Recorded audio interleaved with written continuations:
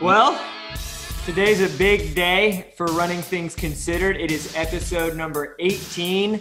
That is 18 out of 19 weeks we have come to you straight. That's right. We're trying our best over here in Atlanta. Today we got a special guest, Nick Symmonds, the two-time Olympian, six-time U.S. champ, 2013 world silver medalist, the CEO of Run Gum, and now a big content creator on YouTube. So thanks for joining us on the pod today, Nick. Hey, absolutely my pleasure. Thanks for having me. Yeah. And I guess before we start, I can just kind of talk a little bit about how I got you on the pod, how I, Hey, I tracked you down, as I recall. That's true. So I have two pairs of Alpha Flies because my friend is a Nike athlete, not running, but skateboarding. And I have access to some of their shoes sometimes. And I did lose my job due to coronavirus. I was thinking, I'm freaking out a little bit. I need to start selling off my things like what I did when I lived in New York when I was poor and quit my job up there. So I started selling shoes up there. So I was doing the same down here. And I put on Let's Run that I have one pair of Alpha Flies to sell. I put the wrong size on accident up there. But you responded, said to email you. And so I did. But then I said, you can buy them for X amount of dollars if you just want to get me out of your hair. Or you can get on the pod and I'll sell them to you for a lot less. So that's right. No, I appreciate the discount. I'd have come on the podcast either way, just because I like talking running. That's okay. But I do appreciate the discount. It feels like a cooler story too. It's a way cooler story. Yeah. So yeah. It's a whole thing. It doesn't matter. Well, hey, I really appreciate it. And to I go on Let's Run. I started reading Let's Run 15 years ago. So I go on every couple of days, and I just kind of get. I feel like it does a really good job of aggregating all the news about running in the world. I so agree.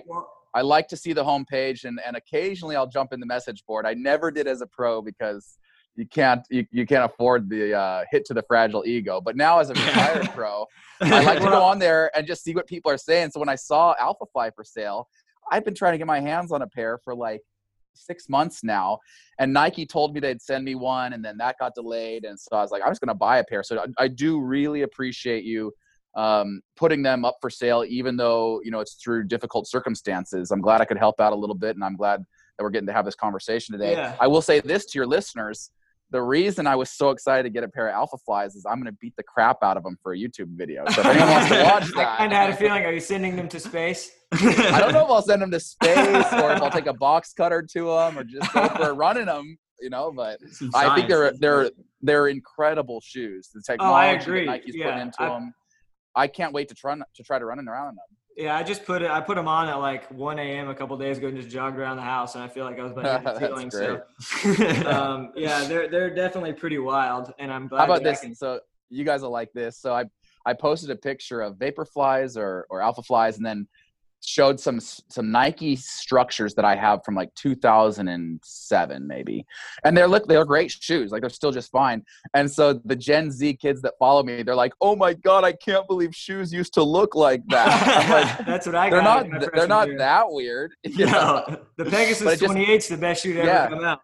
But it just goes to show you how far shoe technology has come, and Gen Z, as they're looking at an Alpha Fly, that's what a shoe looks like to them. And to me, it looks like a monster, a beautiful monster, but something totally out of science fiction. I mean, it doesn't make any sense when you look at it. No. I'm used to the Adi Zeros from the Boston, or, just sort of like a Mizuno flat that we've been running. When I was a kid and I saw this, I thought it'd be like a prop in Power Rangers or something. Yeah, exactly. It doesn't make sense how it'd be it would help you with running. It looks like it'd be detrimental. But that's the beauty of it. That is the beauty of it. We're going to do some time trialing here in a couple weeks too. In 3 weeks, I'm doing a 5K time trial. You saying it? Ouch. I'm doing it 3 weeks. What's the goal?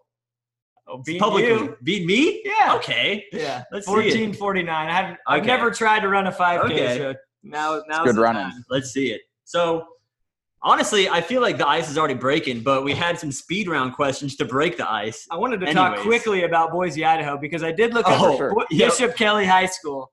And under the notable alumni, do you know who Max Butler is? He has a school record still, I think. Oh, no. So Max Butler from Bishop Kelly was a notable credit card thief. Oh, there we go. And may he still have stole a 2 school million record credit then. card numbers and $86 million. Wow. And he went to Bishop Kelly? Went to Bishop Kelly. I think he graduated like 10 years before you did. I didn't know if it was like Clever. a big talk of the town because John Dillinger went to my dad's high school, and he's like big on like their basketball team and stuff. Oh, that's great. Way to track that one down. I know. I was like, Frank Abagnale Jr. from Catch Me If You Can is like my favorite dude in the world. So he just kind of reminded me of him. But that's great. On that note, we can go into some speed round questions again, like from the Sidious Mag, from your Instagram, from my Instagram. We got over 200 speed round questions. We're obviously not doing 200 speed round questions. It'll take a little while. Yeah, that wouldn't be very speedy. But I think we're going to do about 15 questions. So again, don't think about it. First thing that comes to your mind, just say whatever is off the cuff. It could be running related. It could just be a word. It could be anything. But cool. These are curated questions from our Instagram, from the fans, from the heart of the podcast. So how many got? How many are we doing? We got 15. 15 okay, lined up. I can handle it. All right, here we go. Okay. All right, now here I want Chris to do some special effects since we don't have our soundboard anymore. Yeah, that's right. Got from the barn. So, here and there, maybe a ticker or something. I want Chris, our editor, to just do something fancy with this. So in 3. Well, also, what is your favorite song? Because we'll make that the intro song. What is your favorite song of all time? Pour Some Sugar on Me. I think it's Def Leppard. Right. Okay. Whenever people ask for a song they want me to walk into, I always put that one because everyone looks at it like, that's weird. Just Pour weird. some sugar on me. All right. I'm ready. All right. Running with or without music? Without, always. Favorite race? Good call. Favorite race? Yeah, it just says 2000 favorite race. 2008 Olympic trials. Go-to activity in the off season? Fishing. Why tanning salons? Good money. Why no split shorts? I got big thighs. Massive chafing problem. Yeah, all right. I'm getting the thunder thighs as well now in my growing age. Ketchup in or out of the fridge? In, always, yeah. Do you regret your hair from high school? Frosted tips? No, it was awesome. Biggest challenge you've overcome? Biggest challenge? Self-doubt. Derek Rubis. Brother. I've got face in the hold quite a few times. Yeah, he's the man. Favorite run gum flavor? Ooh, it's a secret. We just came out with it. We had launched a new flavor on July 1. It's by far our best. But that flavor aside, I'll say extra strength spearmint. Okay. Last time you cried? Ooh, good question. Must have been in March sometime when I thought the world was going to end. I agree. Favorite person to run against? Dwayne Solomon. Bang, bang. Who is your favorite impractical joker? What's an impractical joker? It's a stupid show that somebody. Pass. Sal. I'll pass. Did the marathon suck? No, it was pretty cool. A little hot and humid for me, but otherwise awesome. And last but not least, favorite place to go fishing? Gosh, there's so many. I'll say Lake Creek. It's a tributary to the Siuslaw River in Oregon. Winter Steelhead, as good as it gets. Are you in Springfield right now? I'm in Springtucky, Oregon. Yep. Oh. Kentucky, okay. Are you originally from Arkansas? I was born in Arkansas, raised in Idaho, and then I moved to Oregon when I was 18 to go to school here, and I never left. And I moved to Springfield specifically in 2006 and have always had a house here. Even when I was living in LA or Seattle, I was like, I know I'll end up in Springfield, Oregon. I'll probably never leave. I love it here so much. Oh, it's great. Oregon's beautiful. I went to Mount Hood a few years ago, and I just love it. Yeah. Yeah, it's a fun one. I've been looking up like crazy city names lately for some reason, and the one in Arkansas popped up. It's called Arkadelphia. I don't know if you're familiar with That's a good Arkadelphia. one. There's a boring Oregon. There is a boring Oregon, a picture with. There's a Paris, Idaho, the Paris of the West. Oh yeah. What else we got? Yeah, there's some good ones. There's a lot in Canada. I've just been, because I got nothing to do. I mean, that's kind of what I'm doing lately, is just looking up really stupid city names, and I may go to them. I had a company car, but my company car got taken because They took it back from you? Yeah, I tried to buy it from them. I said I'd give them $800. It was a Prius with 200,000 miles on it.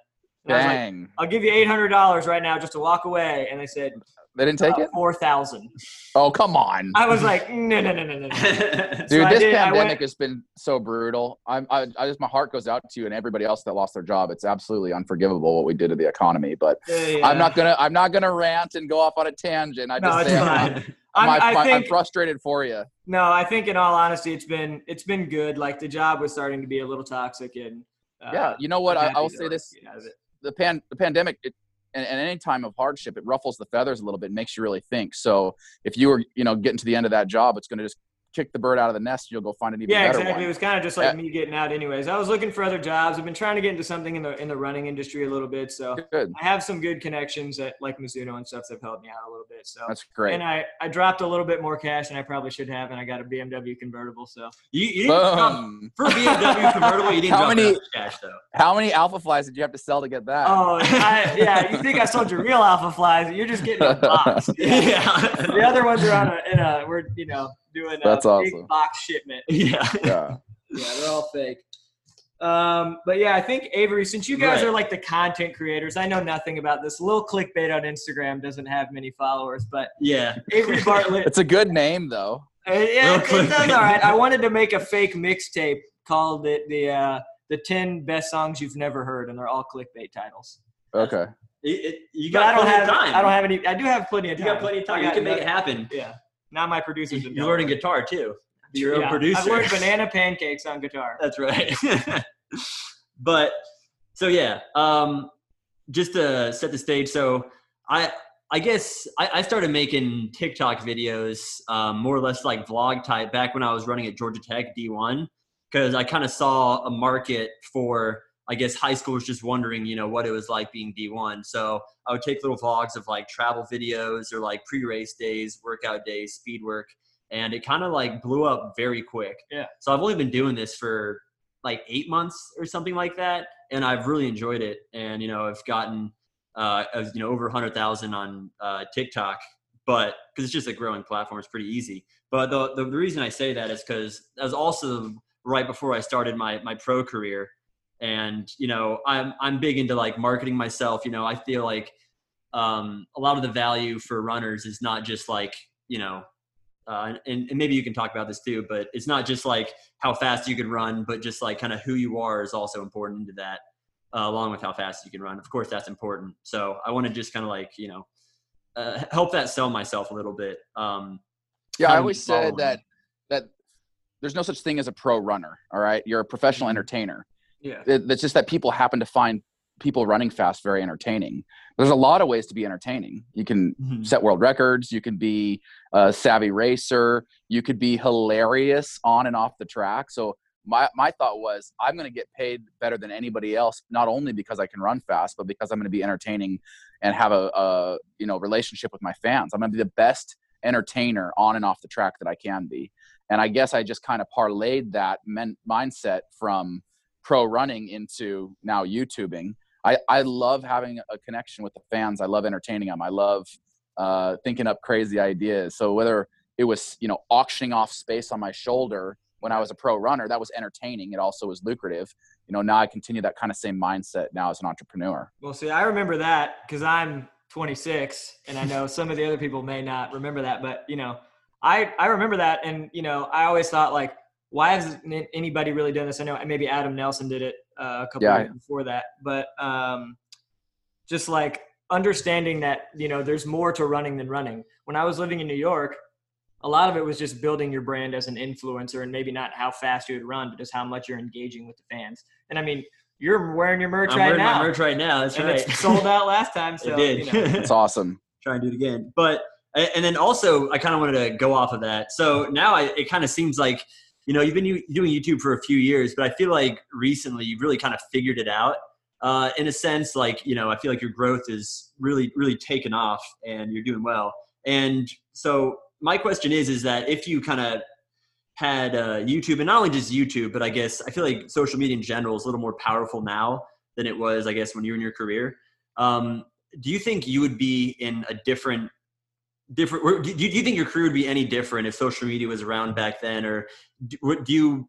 I kind of hypothetically think of the idea of what if you made YouTube videos in Yeah, your I always pro say, career? I get asked a lot, because I ran for 12 years professionally, which is a pretty long career. So people say, well, what's your biggest regret from it? And I always say this, and people laugh all the time. By far, my number one biggest regret of my pro career was I didn't start a YouTube channel earlier, which, I'm really happy with everything I did on the track. I just could have been set up so much better for the transition after running. Sure. If I had been throwing up all my workouts on YouTube, I'd have millions and millions of followers and subscribers now, a massive audience to sell products to and to continue to inspire. And I didn't do that, and I think it's a double-edged sword. One, it takes a massive amount of time and energy and resources to be a successful YouTuber. And that would have detracted from my ability to put all of myself into running. But on the other hand, I do have a entrepreneur's mind. I could have outsourced a lot of that, hired a lot of that out. And I guess I just think I had the time and energy and resources, especially the last few years of my career. I wish I'd started a YouTube channel earlier. Mm-hmm. Yeah. And then like kind of talking about like, inspire, like what I like to do, or just like my whole thing in track and cross country. I mean, it has the biggest participation rate of any high school sport, like by far. I love that stat. More than football, more than baseball, more than soccer, It's just more than accessible. basketball. It's accessible, but there's not many people to look up to in the collegiate ranks and the pro ranks. And I have some friends on Tinman Elite, and I went and stayed with them in Boulder for a couple months ago. And just like seeing what they're doing and like building that brand, it brings so many people into the sport. I mean, just like, I went to a race in Long Island, the Long Island Mile or something in 2019, and just like kids were just following them around. I mean, like that's what you want. Like they have people to look up to. And I think YouTube, like with you and with Tinman and with some of the other groups that are like trying to figure it out now, it's been like such a great platform to just at least bring new people into the sport. Yeah, it's interesting you mentioned that. It's a good observation. There are so many people in high school and college participating in this one, and post-collegiately participating in this wonderful sport. But if you like basketball, you go on YouTube and there are so many basketball creators. Yeah. Professor, my business partner's son, AJ Lepre. Yeah. There's literally dozens and dozens of these creators. And I know that the audience in running is as big or bigger, but there's nobody doing those same kind of videos. And so I think my biggest inspiration, again, was my business partner's son, AJ Lepre. He started making these, fun with basketball, and where they do silly videos and fun videos and inspirational videos. And he just took off. I mean, he's got over 700,000 subscribers now. And I'm like, literally no one is doing this in running. There are people posting how-to videos. There are people posting their workouts, but no one's just having fun with running. Exactly. Yeah. And so I said, that's me. That's what I want to do. I want to show people just how incredibly fun this sport is.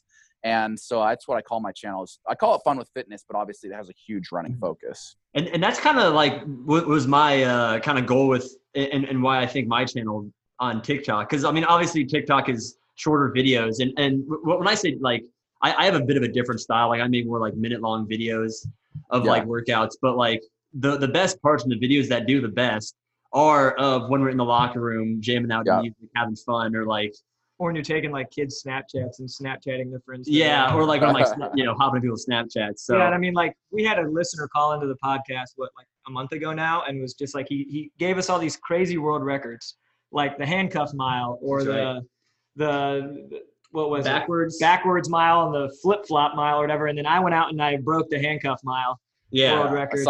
I saw that one. That one was great. So yeah, that did well. My friend, my foot was hurting, and he went and did it in front of me and got over 1 million views. Yeah, he has almost 2 million views on TikTok. But then he ran like 456, but I went out and ran 436 and got way less views. But it's okay. I mean, it's still just having fun with it, and just like especially in a time like this when there's like no real races going on, it's just it's a good time to like kind of step back and just like get back to why I started the sport, which is because I enjoyed it, not because it was like I was trying to make money off of it. Sure. Right. But there is that part of it too. So, and also, I guess, kind of piggybacking off of this all social media talk, kind of with, I guess, Tinman, I feel like they're kind of like trailblazing kind of a new team style where it's more, I guess, like more like team based instead of like sponsor based, I want to say. Based on like how that is, really influencing running now, where do you see the sport in 10 years, or where do you wish to see the sport, I should say, Yeah, that's a really good question. I think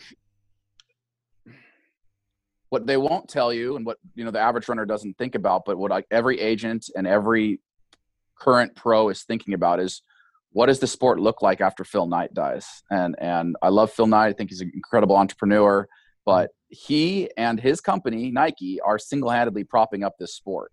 Oh, absolutely. And in a large part, it's a philanthropic act, right? They probably lose quite a bit of money in pro track and field. Yeah. I wouldn't say they lose money in running, but certainly when it comes to the pros, they probably lose money. So does Nike continue to prop up the sport, continue to invest in the sport? I hope so. I would like to see other companies. I think Hoka's starting to step in a little bit in a bigger way. I agree. Skechers kind of waded their toes in there, but I haven't seen any big moves from them lately. We need more companies than just Nike pumping up the sport. In order for them to do that, they're going to need to see a positive ROI. It can't always be a philanthropic, feel-good story. There needs to be a way for them to make money. And not just them, the meet directors need to make money, and the athletes need to make money, and the coaches need to make money. Everything needs to be done for profit. And so when I look at the way track and field is set up in the United States, it's run by a nonprofit entity. Imagine if all of golf was run by the USGA. It wouldn't be a sport. It wouldn't be as big as it is today. The reason that golf is so massive today and there's so many billions of dollars going into it is because of the PGA, which is a for-profit entity. So until we actually look at track as a business and try to run it as a for-profit business with a profitable business model, it's always going to be a bit of a charity and a bit of a nonprofit. So the future of track has to go that way if we want to keep it around.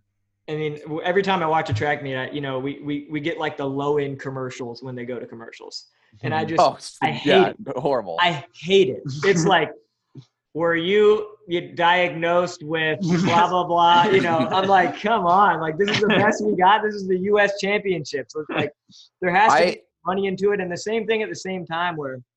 Did I talk to you? I maybe talked to Jeremy about this, but just like going to a world championship. Maybe as a Brooks athlete or as a New Balance athlete or whatever, you're wearing your Nike kit no matter what. And there is that rule saying that you can't really promote your sponsor, while you're at the World Championships, while you're wearing that Nike kit. And I just think that alone kills so much marketing opportunity. It does. For brands. It does. And that's why I fought that so hard. Yeah. I mean, heck, Run Gum sued USATF and USOC for what we would consider antitrust violations. And we weren't successful in that, but that's what has to change. I mean, this is a trust. They acknowledged in the court hearings, they acknowledged that it is a trust, but that they have immunity. So why we are allowing that to happen is just beyond me. The entire sport of track and field, of professional track and field, could be bought up, for pennies on the dollar because it's struggling so bad right now. You're watching what's happening with IAAF, now World Athletics, and they're in serious trouble financially right now. Yeah. We'll see how they survive 2020 and what restructuring they need to do. I think one of the things that's given me a little bit of hope is that I think Seb Coe is a brilliant businessman, and I think he comes from the sport. He was an athlete himself, very talented athlite. Yeah, it's some of the best repeats down here. Exactly.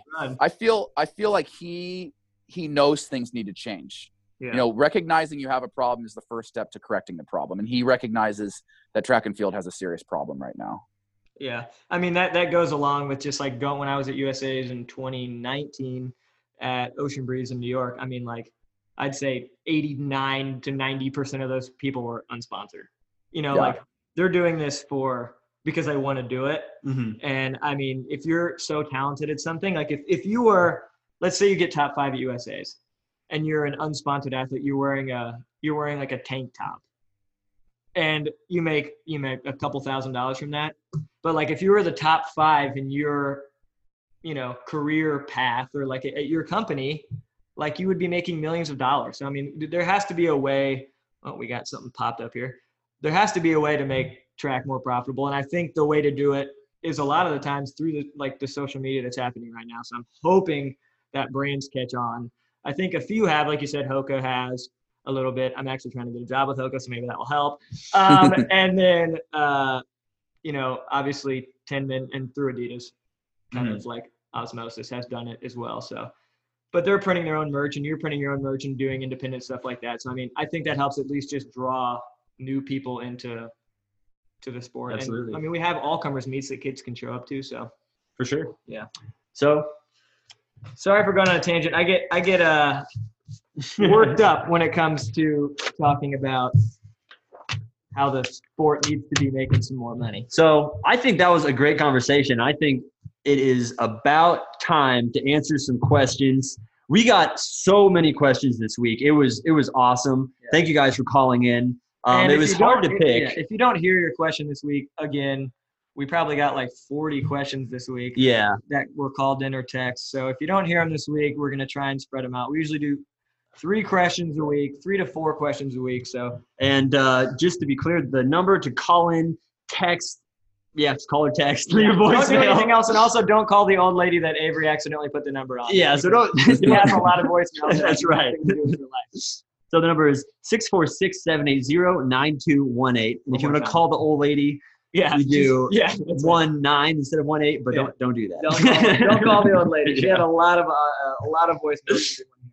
So getting into this first question, we're just going to play the audio. If you can't hear it, Nick, let us know, but I'll probably just put it into. Yeah, I think it should be good. Hello, guys. I am a huge fan of the podcast, and I'm calling you from a track in Connecticut. I'm out here getting it right now, and I got a burning question for the pod. So, if you were to run from the Atlantic Ocean to the Pacific Ocean across the entire United States, how long do you think it would take you? How would you go about it? How would you split it up? I'm wondering what you guys would do, how you would go about it. Love the pod. Keep up the good work, boys. So the one thing I want to say about this is running from one part of the country to the other, or I guess east to west coast, is actually someone on TikTok did that, made a big thing. He was the real Forrest Gump, and he actually follows me on TikTok. So shout out the real Forrest Gump for actually doing that. Yeah, I actually knew somebody who skateboarded from Virginia to California. Really? Yeah. I don't know if he ever finished, and all of his videos were just like him pushing, and they were really loud. And I didn't really finish them, but it is possible. I was also really wrong on how far it is from Atlanta to LA. Obviously, you don't have to end in LA, but that was just what I thought about.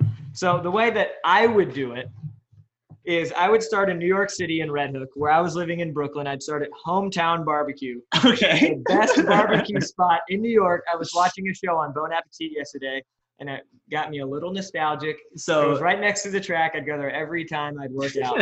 So I'd start in Red Hook, and then I would go through Indiana, see my family, and then just kind of make my way through Missouri. For a lot of people who don't know about Missouri, I ran SECs at Missouri my freshman year, and they have a trail that goes through the entire state of Missouri. It's beautiful. So, I mean, I feel like you could kind of knock that. I mean, it would take a while, and you'd have to figure it out. But I'm not thinking logistics at the moment. I'm thinking about just making it. So going through Kansas would probably be the most boring, but then going to Colorado, you would kind of get, a little bit of a break, and I would visit my friends for Tinman. Yeah, that's right. And I run mags. No doubt. Why not? Just go ahead and run mags. And then, just skip a couple of states, go through Boise, Idaho, one of the best cities that I've, been told. Oh, yeah, definitely. And then I would definitely end at Nike campus on the track, and I'd have to close in 59.9. I think that's how I'd do it. Incredible. So, do you have any thoughts on this, Nick? Well, it's interesting. It's an interesting thought. Yeah, I've climbed the top of most of the states in the United States, but it's interesting. I've actually been studying this a little bit because I want to bike across America. I'd like to do that here in the next few years. But with regards to running, I think because everything's got to be done on Instagram and YouTube, or it didn't actually happen, I would start in LA and go to New York, and I would make a big production out of it. So you got to have the two big cities involved. And I would invite people. I don't want to do it by myself. I'd invite people to run legs with me. So to make it more fan friendly, I'd probably do 10 miles a day. So I'd do 10-mile chunks. And I believe it's right around 2,800 miles to go from LA to New York. So at 10-mile chunks, what is that? 280 days? Yeah. My math's right. World in 280 yeah. days. So I'd probably do it that way. I'd make a big production out of it and invite people. I'd map it out prior to even starting and say, hey, come run a leg with me, and just see how many people we could get out, and, try to inspire people to get out and be fit. That's what we're all about. I think that you said it doesn't, if you didn't get it on camera, it doesn't count. I think there were count. A couple of years ago, there was a Let's Run thread about a guy who was running across America, and they found out that he was just like hopping in the car. Really? Like somebody was like following him. Wow. Yeah, because he didn't have any cameras. They just said he was doing it. So That's crazy. he will be caught. Incredible. And persecuted by the Let's Run message boards. They'll get you. They will get you. Even if you have video evidence, they'll still call they think you like sped it up or. Let me tell you a true story about the Let's Run message boards. This is the last time I read it as a professional. It was probably, I was like 20, I must have been around 25. I had just made an Olympic team. I just signed a new 4-year deal with Nike. And my big goal was to run sub 144. And there was this big debate. I said, I'm going to go to Monaco. I'm going to try to break 144. And there's this huge thread. Nick will never break 144. He's too short. He's too stocky. His running form's too ugly. I will eat my shoe if Nick Symmonds ever breaks 144. I go to Monaco. I run 143.8. Okay. He proved me wrong. And there's dozens of people saying this. Proved me wrong, but he will never, ever break 143.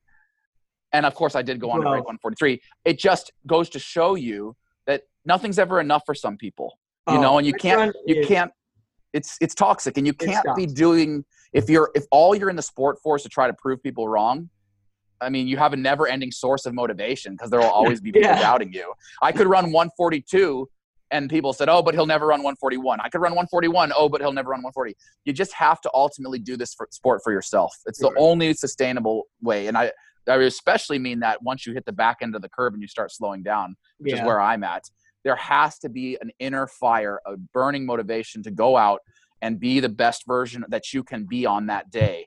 And you can't be doing this for Let's Run trolls. You can't be doing it for any other reason. Yeah, my it's roommate not sustainable. in New York had quite a few Let's Run threads about him because he was on the back. He ran at University of Oregon. His name's Daniel. Okay. Do you know What's his name? Daniel Wynn? Yeah, of course. Yeah, he was my roommate up in New York. So, and Steve cool. Finley was my coach. Did you run with Steve? Steve was my roommate for 2 years. Yeah, he's great. He and I used to go fishing all the time. Yeah, that was my coach in New York. He was the coach of the Brooklyn Track Club. But right, that's right. The elite side of things too. But it was like the first year that we had really gotten into it. So I think they've grown quite a bit. They've done a great job growing it. So happy. Oh, yeah. And speaking on this conversation, I kind of think I had a question I wanted to ask you, Nick, about talking about people online with opinions and whatnot. For you generally, what do you think the haters get wrong about you, and what do they get right? Wow, that's a really good question. I've never been asked that one. I think what they get right about me is that people call me egotistical and money hungry. And this is a world's first for your podcast audience. Right. I am egotistical. I am money driven. But guess what? There is nothing wrong with that. Okay? I agree. I'm trying to make some money. There's absolutely nothing wrong with being ego driven, so long as you recognize it and you keep it in check. I mean, ego is what allowed me to run 12 years professionally. Ego is what allowed me to make an Olympic final. Ego is what got me onto 2 Olympic teams. Sometimes there's something to be said for being ego driven. But through it all, I had a sports psychologist. I had a family that said, hey, harness that for the track. But when you step off that track, make sure you can come back and be the, kid that grew up on a farm in Boise, Idaho. And so I always remembered where I came from, and I always knew I'd get back to that place one day. It's a place of happiness. Being ego driven entirely is not necessarily a happy existence, but damn it, it fueled me. And it still fuels me in business today. I want to be successful. I want to beat my competitors. So the haters say I'm ego driven and I'm focused on money. Well, yeah, I'm an entrepreneur.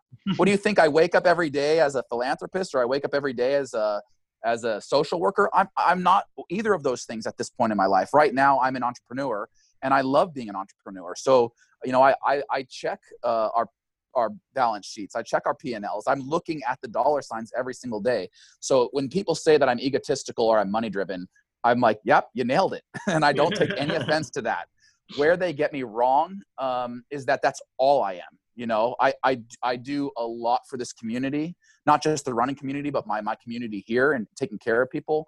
I'm a family man first. If I list my priorities, always, from day one, family has always come first. And whether it's my parents, my sister, my brother-in-law, or now my new in-laws, my wife, my family always comes first. And I don't show that side. I think if people really get things wrong about me, they think that I'm a quote unquote attention whore. Yeah, I like the attention that I get because it helps me in my businesses, but I'm actually a really, really private person at heart. It's why you don't see me post a lot of stuff about my family.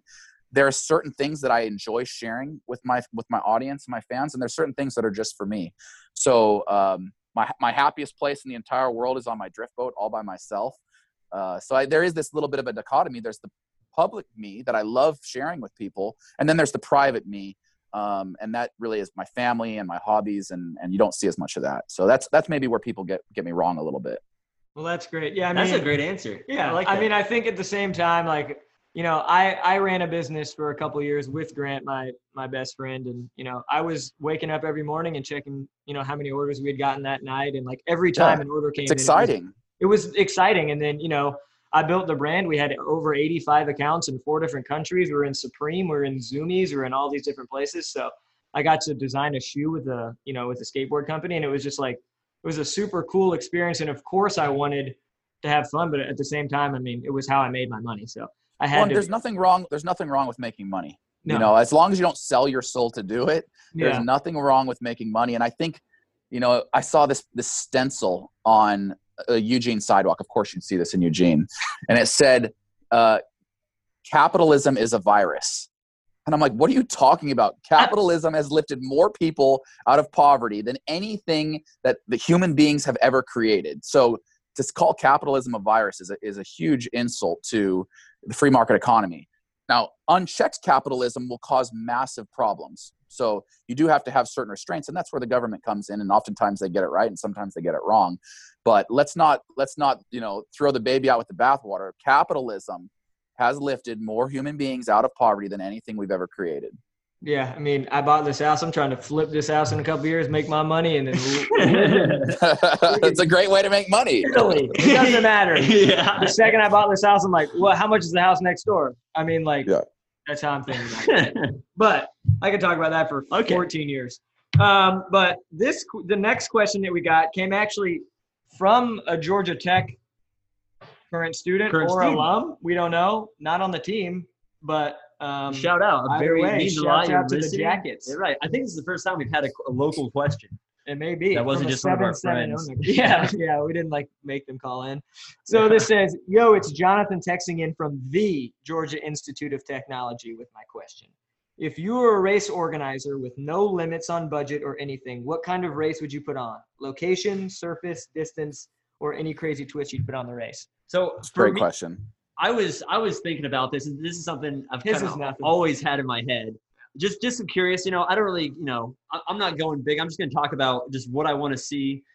Basically, I want to see athletes, like the biggest athletes like Noah Lyles, and then biggest distance athletes like, the people on the former Oregon project do like almost off events. So I kind of want to see like Galen Rupp and Mo Farah and, a few of his teammates on a 4x4 going against like the best distance. Well, they said that Mo and Usain wanted to do the 6.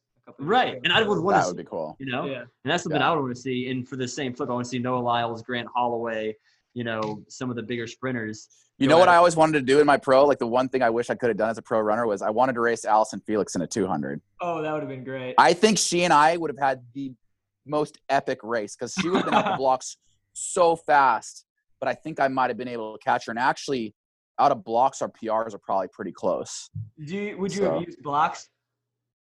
I think I legally would have had to, and I've gotten better with blocks, but yeah. But I love your idea. Just absurd matchups. Like the crazier, the better. Because I feel like that's just like the easiest clicks. Like if you're on YouTube and you see like, like world record holder in the 100 meter runs the mile, like I would click on that without a doubt. What do you think, Lil Clickbait? Yeah. Little clickbait, that's right. Lyles Mile. The Lyles Mile. That's what I called it. I love it. That's great. When I was living in New York, Daniel and I were living in Williamsburg, in East Williamsburg, right next to the L train that shut down, or that they thought they were going to shut down due to Sandy a couple years ago. They needed to do a lot of repairs and stuff. And I actually talked to Steve a little bit about this because they shut down all of the tunnels and also the above rail, the above ground rail. And I was like, why don't we set down like 800 meters to a mile of Mondo through the tunnel and call it the third rail mile? You have an invitational mile and you have a community mile. So obviously you get people to run super, super fast, but you can also make your money with the community stuff. But you have people in the tunnel and you have people on top of the tunnel. So they don't know where they are at the same time. Really? So they're just racing above and below ground. But you have photographers down there you can pay extra money for. That would be aesthetic. Yeah, for sure. It's all. When I moved to New York, the guy who was managing the Brooklyn running company, who just happened to be my high school coach's son, I moved up there and he was like, I was like, how's New York running? He was like, it's all about pictures. So I was thinking, you can monetize those photographs like so easily. It's just like so much marketing, and it would be such a fun event. Oh. We're organizing a downhill mile here. Oh, cool. That nobody's ever broken 4 in a road mile in Georgia. And so I think it's like a good time right now. And then you obviously have like the community out here as well. But I think the third rail mile, if somebody wants to take me up on this, I know I talked to Steve, but he was a busy dude. So if you want to bring that back up, I would love to do the third rail mile. I would fly up to New York right now and run a mile. That sounds great. I'd join. I do it handcuffed. Yeah, I think that's great, guys. Oh yeah. What about you? Well, so my business partner, Coach Sam, and I, we've traveled the world. We've been to almost every meet in the world, and people have asked us to help put stuff on. And I think event production is a horrible industry to get into, especially in 2020. But I always answer this question this way: if I was to create an event, I'm really a big fan of copying and improving. So I would just copy the most successful track race I've ever been to, which is the Welt Class meeting in Zurich, also known as the Zurich Diamond League. Yeah. It is by far the most profitable track and field meet hosted in the world. And it's incredible. They pay the athletes so well because there's so much money being pumped into it. It's a black tie affair. People show up in tuxedos. That's what I love. I love it. I've been to horse races before, and it reminds me way more of a horse race than it reminds me of a track race. There's gambling. There's bookies on every corner. As people file into the stadium, they can stand on the mezzanine and watch the athletes warming up. You get handed a pamphlet that gives stats on every single athlete. It is such a brilliantly run race. You can drink beer. You can get great food.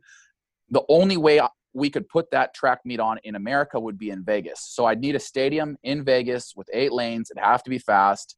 It'd have to have gambling, booze, food, television rights. That is something I could get really excited about. But I would not go into track and field production without television, gambling, and booze. Those 3 things have to be part of it. And probably don't want it broadcasted on it behind a paywall. Yeah. No, always make it free. Well, I mean, if you're on site, if you're buying tickets, then yeah, you're going to pay to get in. But I understand why paywalls exist, but if your job is to really bring in the eyeballs to it as possible, and you've created a product that is going to bring a lot of eyeballs, you don't need a paywall.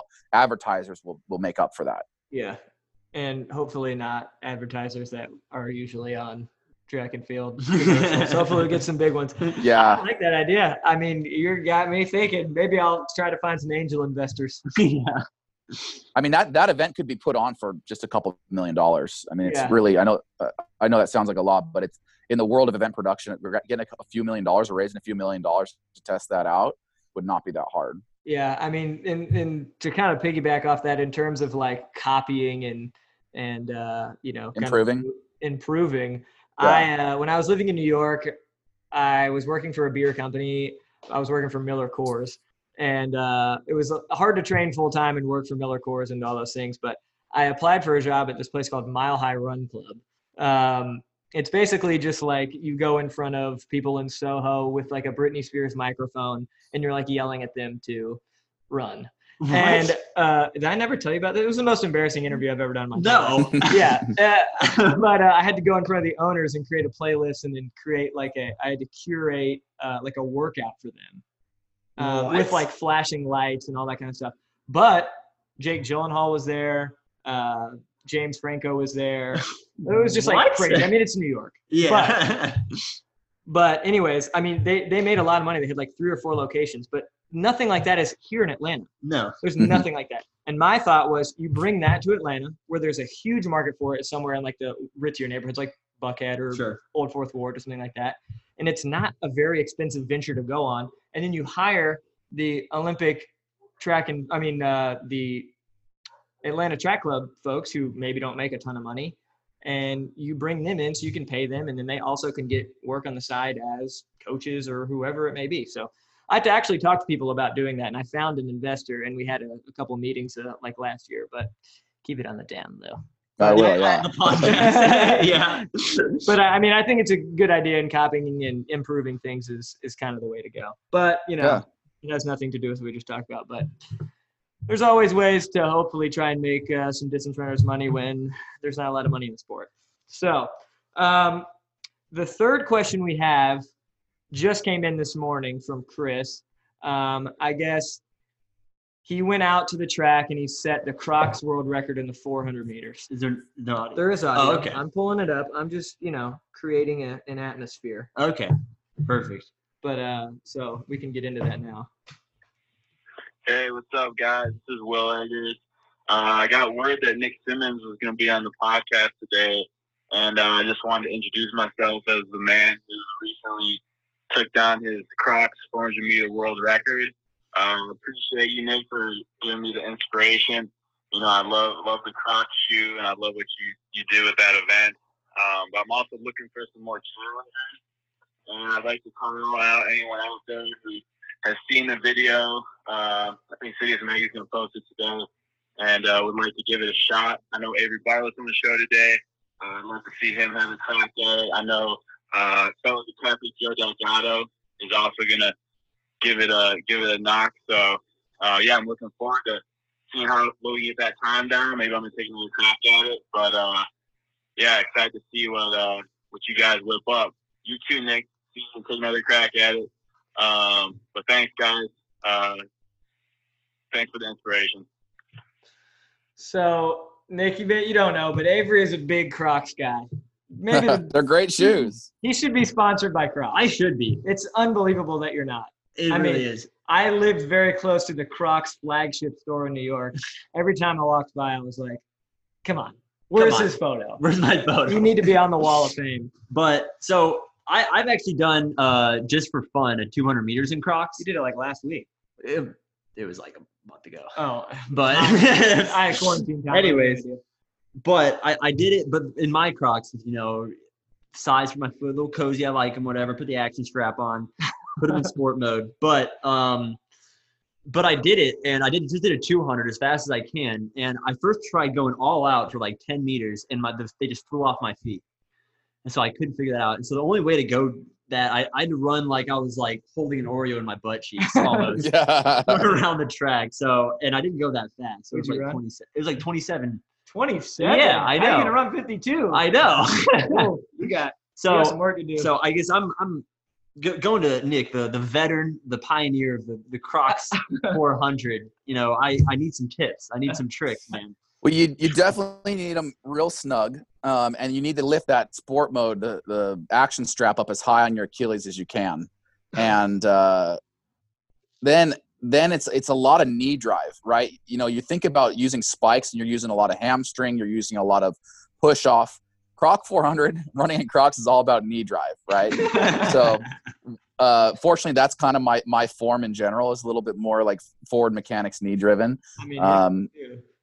Yeah. So once you figure out how to keep them from falling off, I would actually say they're, 90% as efficient as a spike. So if I could run 50 seconds in spikes, I could probably run 52 or 53 in Crocs. They're not that bad. But the hardest part is just keeping them on your feet. What have you run, 47? I've run 47, yeah. All right. That's a really good 400 time. I say that as a 47 guy. Yeah.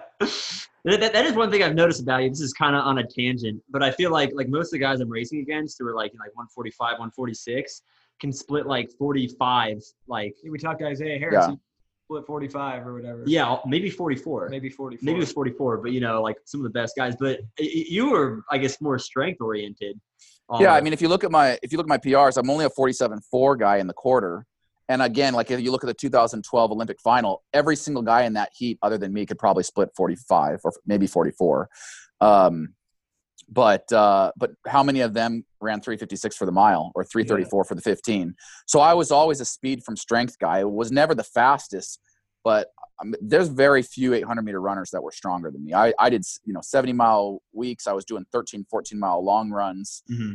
I could crank those sub 4-minute miles. So I really approached it from a strength side of things, which you kind of have to when you're built the way I'm built. I was never going to be the fastest guy on the track, but being a strength-based 800-meter runner has its advantages, especially when you're going through rounds.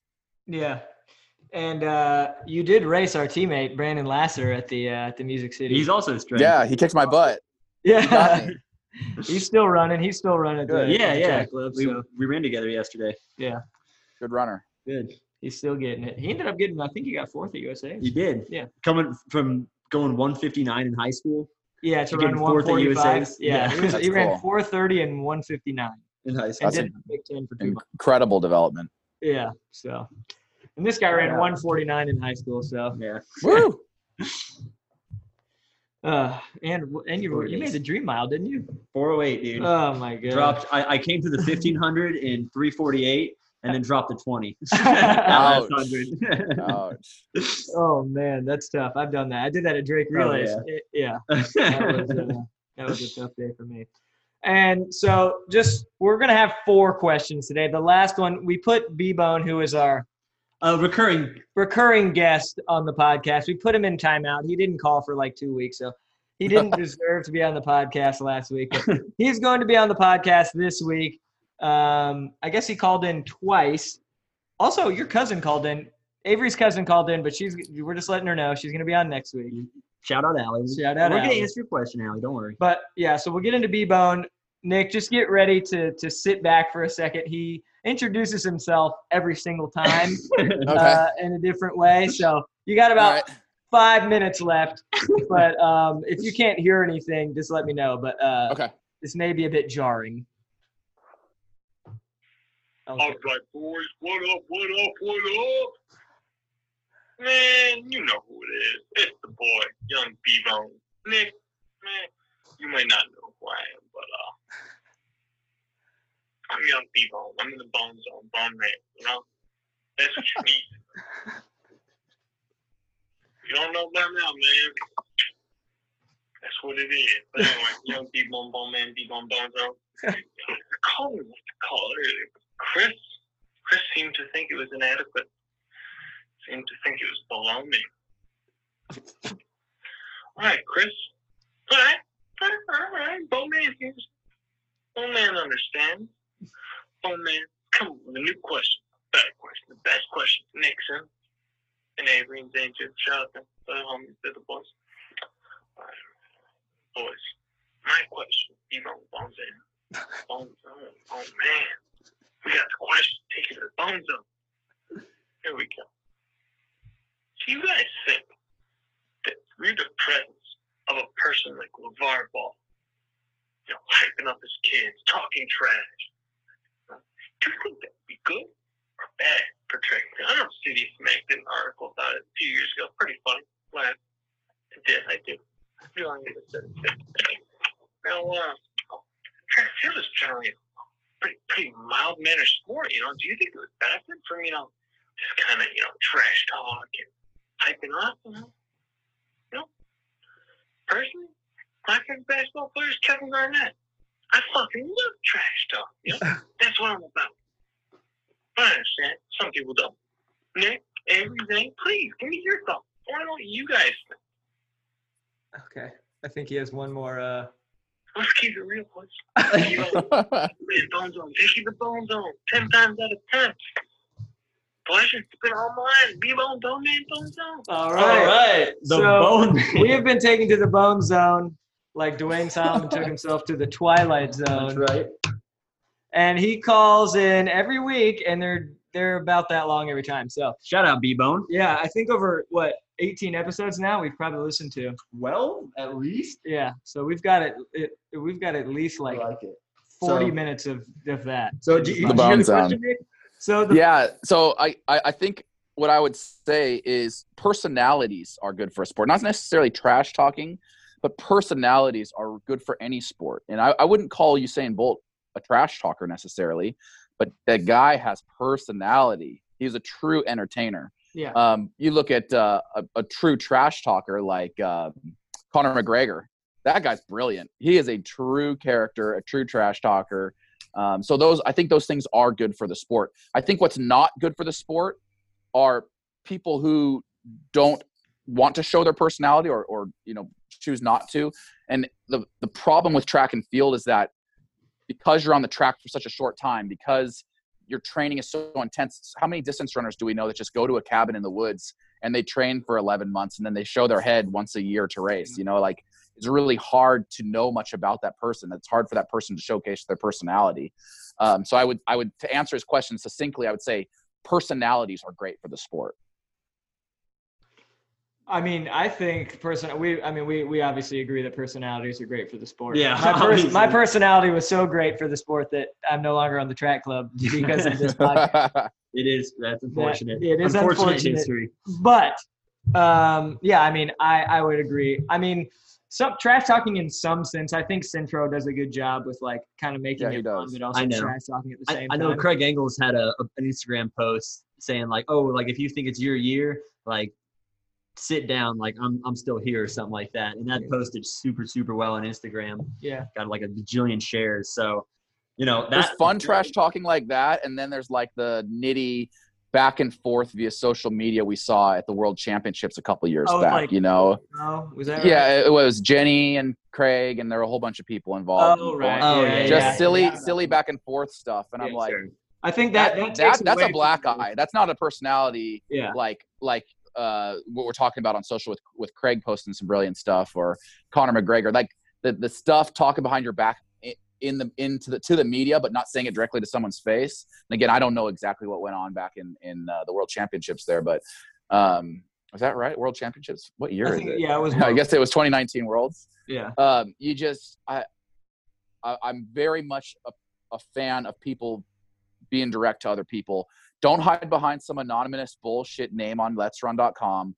Don't air your grievances in the media. Sit somebody down, have a conversation with them, call them out. Like call somebody out. I love when people do it on social media directly, but there's difference between like catty fights and like what I would call fun trash talking. Yeah, for sure. I agree. I think fun trash talking, and it always just like it's good to even you trash talk me, or my friend Jeremy who was on the track club trash talks me every day. Oh yeah, it just motivates me to get out of it's just fun. Out of the house. Yeah, it's what dudes do. Because that 36-year-old woman ran 15:04 yesterday or 2 days ago, Wow. 5K.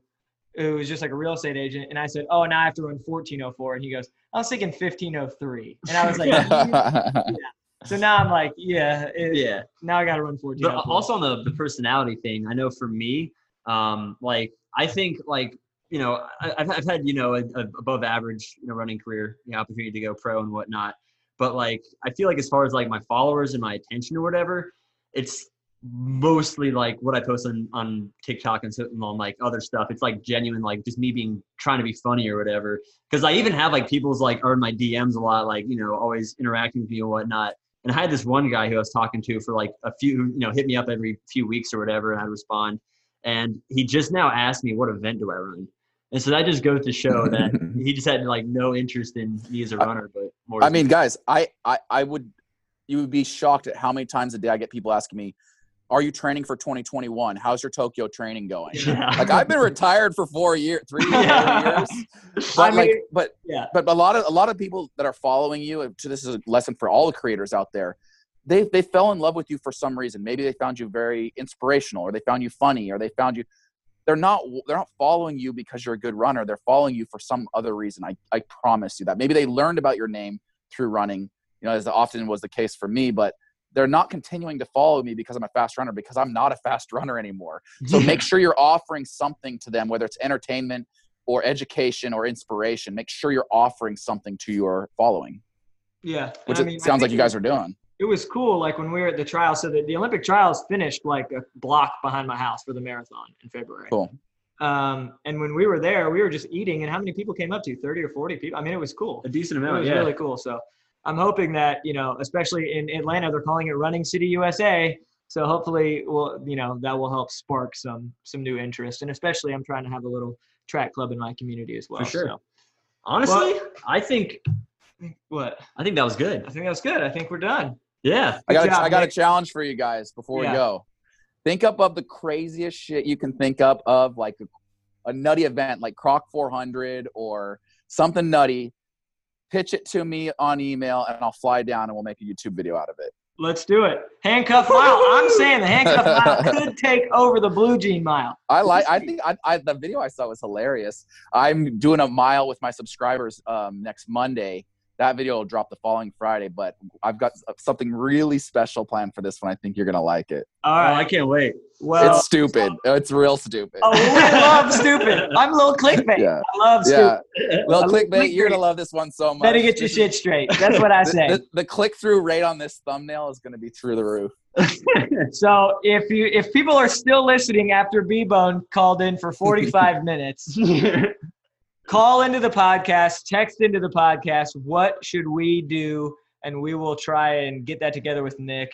And we're going to go eat some run gum. I thought that – so I literally planned on eating run gum before the run today. Avery gets to my house and says, oh, well, I just got done running. And I was like, big miscommunication. Big miscommunication. But the number, again, to call, text, whatever, have your crazy ideas of a video you might want to see us do, maybe, possibly, hypothetically. We've done it in the past. We have. The number is 646-780-9218. And Not on that one note, number. thank you, Nick Symmonds, so much. And My pleasure, guys. great day. Thanks, you too.